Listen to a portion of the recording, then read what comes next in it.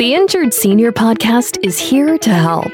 Like it or not, the senior and elderly population is vulnerable to negligence committed by medical professionals, nursing homes, assisted living facilities, pharmaceutical and medical device companies, insurance companies, and everyday individuals and businesses. Your host, Steve Heisler, creator of the National Injured Senior Law Center, has been advocating for seniors' rights for over 30 years and is bringing you answers to your questions. This is the Injured Senior Podcast. Top of the day to everyone in the injured senior, elderly, and aging population.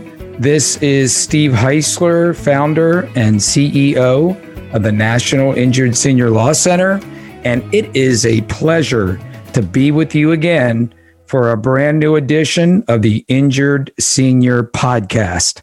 The Injured Senior Podcast is a show dedicated to addressing legal and medical issues of vital importance to the injured senior community and their loved ones, children, and caregivers. I am your host, and I am so glad to be here.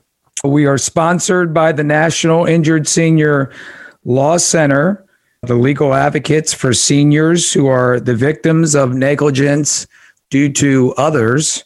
You can learn more at Injured Senior Hotline. So I was surfing the internet, as my children like to say, and I came upon an informative website, the Committee to Reduce Infection Deaths. You can actually get to that website at www.hospitalinfection.org. So one of the articles on the site was the 15 steps to take to reduce your risk of getting a hospital infection. So we've talked about hospital infections on this podcast, and it is definitely a serious, significant problem, especially in the injured senior, elderly, and aging population communities. According to a study done by the National Institute of Health, the risk of developing a healthcare-associated infection increases with age. So individuals age 65 to 74 have a 10.6% prevalence rate for a hospital-acquired infection. Individuals in age group 75 to 84 have an 11.27%. Actually, that should be 11.27% rate getting a hospital-acquired infection. And patients over age 85 have an 11.5% hospital-acquired infection prevalence rate.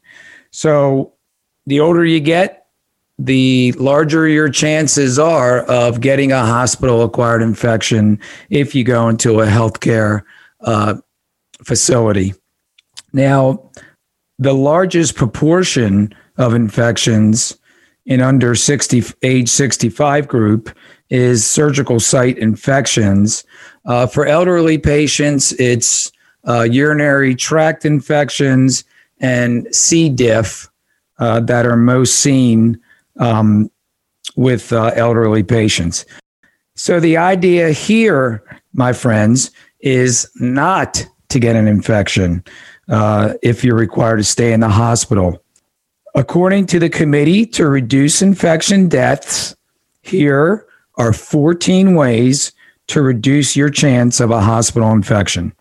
Number 1, ask that hospital staff clean their hands before treating you, and ask visitors to do the same. Folks, this is the single most important step to take to protect yourself in a hospital. And just remember, nobody else, other maybe than a close family member who even in this time, as we're speaking, COVID-19 is still upon us. They're not even going to be allowed to come into the hospital. So you're on your own. And the single most important step to take is to make sure that hospital personnel, including doctors, and visitors wash their hands. If you're concerned you might be viewed as being too pushy or too aggressive, just remember it's just your life that's at stake. So, the Committee to Reduce Infection Deaths is very adamant about this step to take, and it's the most important. Number 2, before your doctor uses a stethoscope, ask that the diaphragm, and that's the flat surface that they put on your chest or whatever to monitor your heart rate or whatever. Make sure that flat surface is wiped with alcohol. Now, stethoscopes are frequently contaminated with bacteria, and you know how busy hospitals are. They forget to do a lot of things, and one of those things is to wipe their stethoscopes with alcohol. And that's usually, they go from patient to patient, and a lot of times they're hurried and they just, it's not like they're doing it intentionally, but still it happens. And if they get the bacteria off their stethoscopes, then your chances of an infection are reduced. Number 3, and this is another important one. If you are required to have a central line catheter, ask your doctor about the benefits of a central line catheter that is antibiotic impregnated or silver chlorhexidine coated to reduce infection. For those of you who don't know, and honestly, I didn't know, chlorhexidine is a mouthwash that reduces bacteria in the mouth. And by the way, we're going to have another episode just on the effects of oral care in reducing your chance of getting sepsis and other infections. But that we'll talk about that in a future episode. Number 4, if you need surgery, choose a doctor with a low infection rate. The doctors know their infection rate. Don't be hesitant to ask.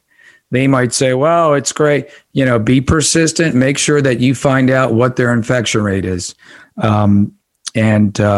Again, you don't need to worry about appearing too pushy. This is your life that's at stake. And again, hospital infection rates are very high. So you want to make sure that you're not in that classification.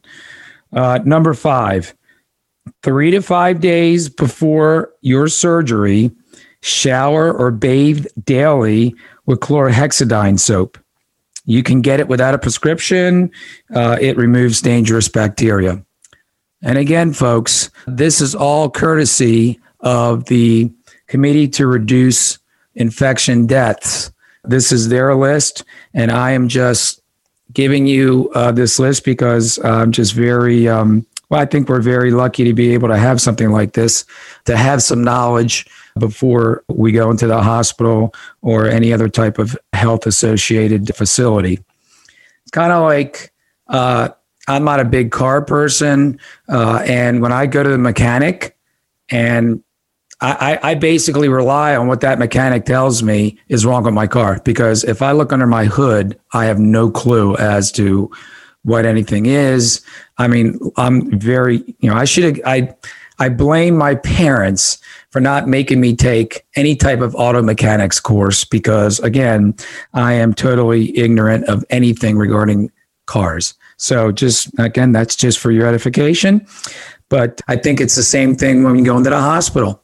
We depend on the expertise of our doctors and the personnel at the hospitals, but they don't always get it right.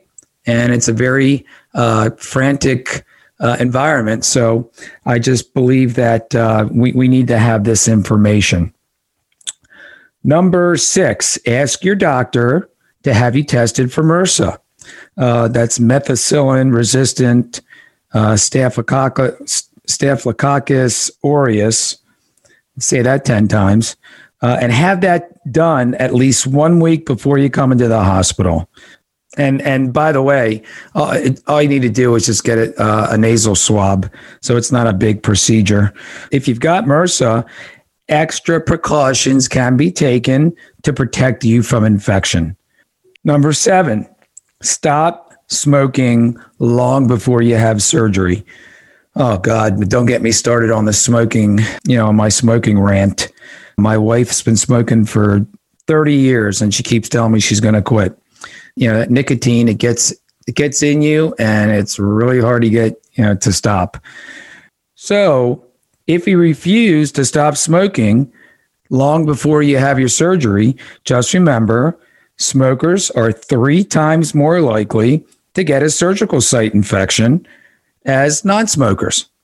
Smokers they endure slower recoveries and they have to stay in the hospital longer. So you need to stop smoking way before you have surgery. Number 8, on the day of surgery, remind your doctor you may need an antibiotic 1 hour before the first incision. This is actually the standard of care for many types of surgeries, but it's often overlooked. And we've talked about standard of care. If you go back to a recent episode where we talked about the standard of care for the medical profession, this standard of care means that this is what's required in the profession. It's the standard. It's what they have to do. So if they don't do it, that could have very bad effects on your health, including getting an infection. So make sure that it's done. Number 9, ask your doctor to keep you warm during surgery. Again, this is nothing that I ever would have thought about. I've actually had several surgeries, and I just remember going into the operating room, and the operating room was very cold. So, and that is really what you're going to experience if you have a surgery. Is the probability is that the operating room is going to be, it's going to be nippy. So for a lot of surgeries, patients who are kept warm resist infections better. So you probably can't get them to turn the temperature up in the operating room, but you can ask them for special blankets, for hats and booties, even warmed IV liquids. So just be aware that staying warm during surgery lowers your risk of infection rate. Number 10, do not shave the surgical site. And again, I myself, during surgery, they shaved the surgical site. And I did not know that razors can cause small nicks in the skin, and the bacteria can get into those nicks, causing an infection. So if necessary, tell the nurse or whoever is intending to shave your surgical site, ask her to use clippers as opposed to razor. Okay? Number 11, avoid touching your hands to your mouth, and do not set food or utensils on furniture or bed sheets. A C. diff, we talked about C. diff. It's a bad infection. It actually survives for days on surfaces and can cause infection if it gets into your mouth. So when the really nice lady or gentleman that comes in with your dinner, you make sure that they do not put your utensils, again, on your bed or on any furniture. And actually, I've seen in hospital settings where they actually have their utensils prepackaged. So if they put it down on furniture, that's fine. But when you open it up to get out your fork and your knife, make sure that it does not go on the bed sheets or furniture. Put it on the plate. All right. Number 12, ask your doctor to monitor your glucose level. And the other term for that would be sugar levels. Okay. And ask them to monitor it continuously during and after your surgery, especially if you're having cardiac surgery. The bottom line, ladies and gentlemen, is sugar levels spike during surgery. They can be erratic. When tightly controlled, heart patients resist infections better. So if they can keep your sugar levels balanced and at a tight level during surgery, your chances of getting an infection are much more reduced than if they don't. So that's something that you can make sure that they do, or at least request that they do it. Hopefully they will do it. Number 13, avoid a urinary tract catheter if possible. Now, this is a common cause of infections.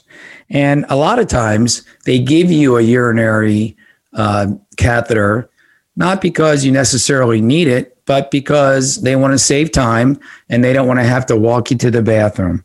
The problem is that this is a common cause of infections, and you need to insist that you do not get a catheter and that they're just going to have to suck it up and take you to the bathroom. Now, if a catheter is required or if it's necessary and they tell you that they absolutely have to have it in, request that it be removed as soon as possible. So as soon as they can get it out, you want to get it out. Number 14, if you must have an IV, make sure it's inserted and removed under clean conditions, and it's changed every 3 to 4 days. A person who is treating you, who's putting in the IV, needs to be wearing gloves. Alert hospital staff if any redness appears. So when you get the IV and the person's wearing gloves, but still there's redness, that could be an indication of an infection. So you want to alert the hospital staff as soon as possible. Okay? Well, I don't know about you, but I found this really helpful. And this is almost like a checklist that you should bring in to the hospital or to your doctor, or if you're going to have surgery or if you're going to need to go into the hospital. You can write this stuff down if you want, but it's a lot easier if you go to injuredseniorpodcast.com and you can get the actual notes or the transcript from this episode, and that will have the 14 steps or tips to reduce your chances of getting a hospital infection. So I strongly recommend that you do that. So, Injured Senior community, if you love the Injured Senior podcast, we'd love for you to subscribe, rate, and review on iTunes or your favorite platform for getting podcasts. If you want to share your story on an upcoming show, such as a hospital infection that you acquired, or if you have any suggestions or comments about the show, please email me at steve@injuredseniorhotline.com. You can also go on our website, injuredseniorpodcast.com, and leave a message, and we will get back to you right away. Either way, I answer all emails or messages right away. So I don't let them sit. Send me an email, leave a message on our website, and I'll get back to you ASAP. Until next time, thanks for being my guest today. I hope that this podcast was helpful and informative. I am looking forward to speaking with you next week. Stay safe, be well, and I'll talk to you soon. Goodbye, everybody. Thanks for listening to the Injured Senior Podcast. If you enjoyed the podcast, please rate, subscribe, review, and share on Apple, Google, or wherever you get your podcasts. Connect with us at injuredseniorpodcast.com and sign up for our newsletter. To find out more or to get help at any time, visit injuredseniorpodcast.com or call 855-622-6530. That's 855-622-6530.